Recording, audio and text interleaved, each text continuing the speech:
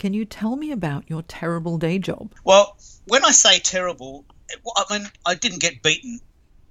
I wasn't, thrown out a window or anything. But the point is that I came to Melbourne in 1984 as a young person because there was no work in Albury, and I wanted to be a radio announcer. And I got a job in the public service. Now, the public service is a fantastic institution, but the job was just so boring. It was, as a creative person, I was brain dead 98% of the time. And, in a way, brain dead is better than broke. So I went, but I got to a point where I just couldn't do it anymore. And actually the government went through a lot of restructuring and I got retrenched and thrust into the private sector, which was very, very scary at that time. But it was actually the best thing that happened to me because it made me take control of my life and say, okay, boring is better than broke. But now we're really in trouble because I hated the jobs. Like I've said many, many times that there's been a couple of times in my life where I was treated really, really atrociously at work. And most people would not accept that. And I'm a bit embarrassed that I did. Maybe it just shows me my character. I'm quite a passive person, quite a patient person. And I just sucked it up because we just bought a house. I just got married and I have a beautiful wife and I didn't want to let her down. So I just went to this day job and just got treated atrociously, like yelling from the boss in front of clients in the busy showroom. Just really, really awful, humiliating things. On my 40th birthday, I just went to the boss and I said, look, I can't do this anymore. I just can't do this anymore. I'm sorry. I know I've been trying. I've been really pushing the parameters. I'm quite happy to give it a go. But I was getting sick. I was getting ill. And I'm sure you've dealt with clients that have issues with their career. And this is exactly why I'm so excited to come on this show. Because I was getting ill. I was getting depressed. I didn't want to go.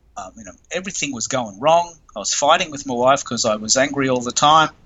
So I just left. And not everyone can do that. Not everyone has the courage or the capacity, both, to say, you know what, anything's better than this.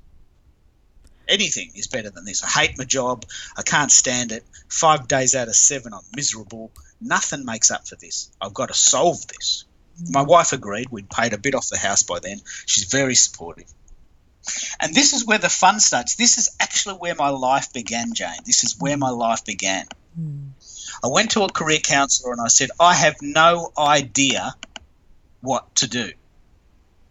And I really, really recommend career counsellors because I was one of them for a while and they're really cool. And I said, I don't know what to do. I just know that I hate the jobs that I've had so far and I honestly have no idea what I want to do next. And she gave me this really surprising answer. She says, you know what, Keith, I think that you would make a sensational career counsellor. Because you've worked for 20 years in jobs you've hated, you understand the workforce, and you bring that wisdom of engagement with you because you've done it. What have you considered that? You're good with people, and we did all the tests. I think I did my Myers-Briggs. I'm an ENFP. We did my tests, and I said I think you would make an excellent career counsellor. Something to consider because nothing else is coming up. And I did it. I went back to uni. I studied my guts out for a year. After 20 years of not doing that, it was quite difficult, but I got my graduate diploma in career education from RMIT, and this is where it got really interesting. Instead of saying, okay, I could just put flyers in the letterbox, I could just advertise in the local paper, I got really, really, really interested in doing something else. So we started this radio show called Career Success Radio. What a cool idea. Every week for 2 years, we actually practiced our craft on air with real people. Fantastic. So people would ring in, and this is a true story, Jane. People would ring in from London, Vancouver, Toronto, New Caledonia, Brunei, Peru, and say, mate, no one in my town's speaking like this. I don't have this option in my town. I'm staying up for you. I got a guy actually, he said, mate, I'll get up for your show. It's 3:35 a.m. here in London. Actually, I think he was in Birmingham. It's 3:35 a.m. but your show is so valuable to me that I get up for it. I don't stay up for it. I get up for it.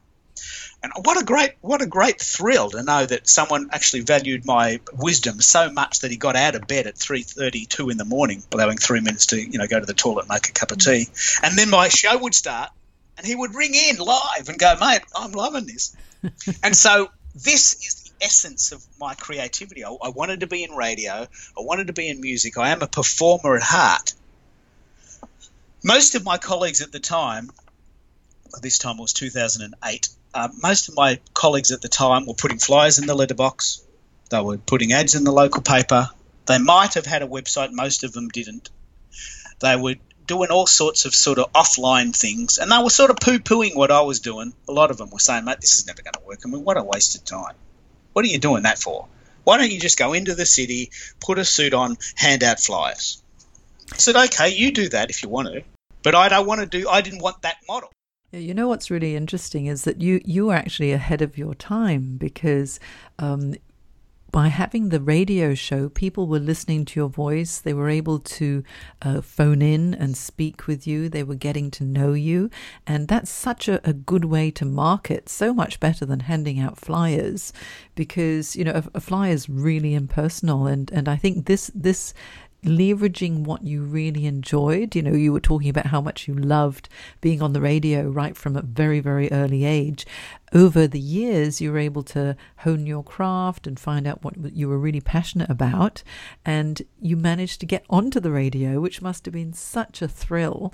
And to be able to assist others who were stuck in their careers too, as you had been for so long. What a great way for things to turn out for you. It was a very, very, very light bulb moment for me. I mean, this is 2008. I formed a company called Career Journeys Australia, and my tagline was, career change is not only possible, it's exciting. I really wanted to let people know that if you hate your jobs, I'm right here for you. And not just because there's money in it, I've done it. And I personally believe that the best people in the world have experienced their craft. There's plenty of people that have done stuff that they teach indirectly because there's money in it, and this actually is very common in the social media space. But I'm doing it. I've left my job. I've hated my job. I've had to jump off the cliff and feel the fear, and I'm with you. So when someone would come to me before that, I actually had that experience. And that was a relatively exciting time. For about 5 years I did that. But I noticed that I was getting much more joy and many more inquiries about, Keith, how are you doing this radio thing? And how do you get people to listen? Like one particular show, I'm so proud of this, one particular show had 1,800 downloads in 3 days in 126 countries. Wow, amazing. And so I thought, there's something in this. Like, separate to the idea that, as you said, a flyer is very impersonal. It just didn't suit me to go into the city on a cold morning outside of the Bank District and just hand out flyers to corporate people coming out of the train station. I mean, that just didn't suit me. It's just not my model of the world. Whereas I knew that people in Peru and Azerbaijan and Vladivostok were listening to my show going, look, I really hate my job. And I can listen to you silently. I mean, so many people said to me, Keith, I never listen to the show live, but you know what? Every week I download your show when I walk the dog.